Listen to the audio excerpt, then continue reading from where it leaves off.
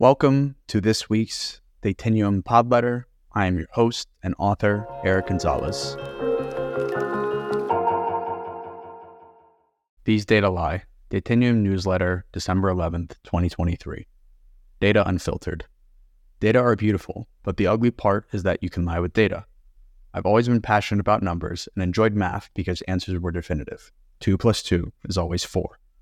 I fell in love with data for a similar reason, but depending on the person presenting the data, they may tell you that 2 plus 2 is actually 6 because they only focused on the US, excluded active members, selected product greater than 2 sales, filtered on dates within the last week.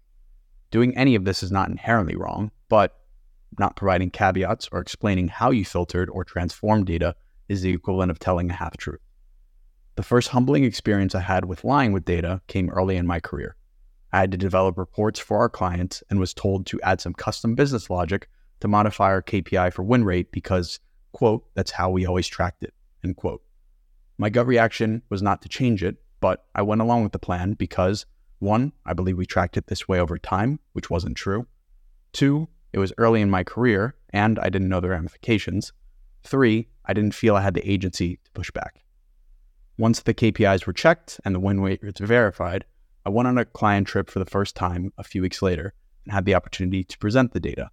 We arrived at the slide with the, quote, correct, end quote, win rate, and I confidently said our win rate was greater than 70%.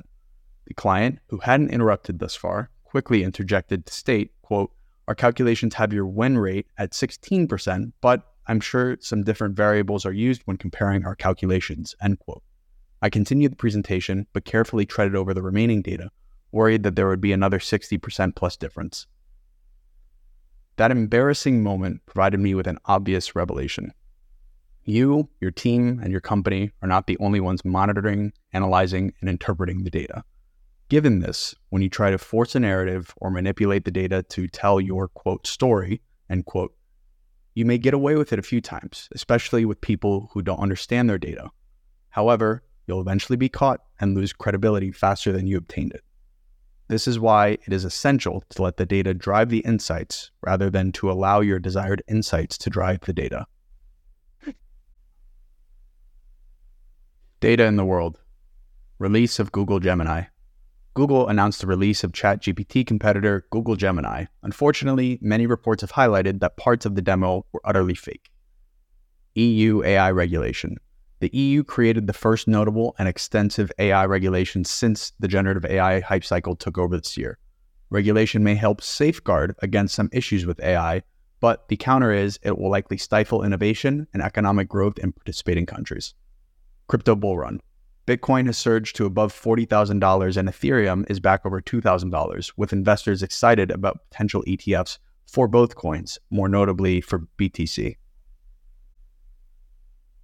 Data career tips.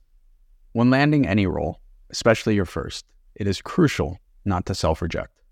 I've coached hundreds of people through job cycles, and the most prominent self-rejecting I have seen is taking role and responsibility requirements at face value. Requirement 1. Need to have 2 to 4 years of experience. Self-rejection 1. I am a new grad, I won't apply. Requirement 2. Have to have managed teams of 20 plus people. Self-rejection 2. I've only managed 4 people. I am not qualified. Requirement 3.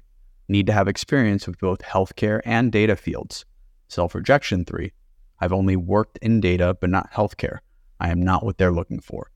The truth is, no one fits every requirement listed in the roles and responsibilities. When I'm hiring and someone fits every requirement, it means one of 3 things. 1, the requirements didn't cover enough. 2, the person is lying about something. Or 3, we have found a purple squirrel. You may not need 2 to 4 years of experience because of a great internship you had that provided you with the right experience. You may not have needed to manage teams of 20 plus because you worked cross-functionally with many departments and had dotted lines of influence rather than direct reports. You don't need healthcare experience because you're a rock star with data, and you can get support from other team members in the business context. Self-rejecting results in you having a 0% chance of getting any of those opportunities. Apply to everything, and you never know who may read your experience and want you on their team. Data histories. The Pythagorean theorem is significant in surveying land, construction plans, architectural development, and other geometric applications. Surprisingly, the Greek philosopher for whom the theorem is named, Pythagoras, did not create or discover the Pythagorean theorem. There is no written record of Pythagoras proving the theorem. Euclid, another Greek philosopher, wrote about the theorem in his book, Elements, 200 years after Pythagoras lived, when discussing a different form of the equation known as the Euclidean distance.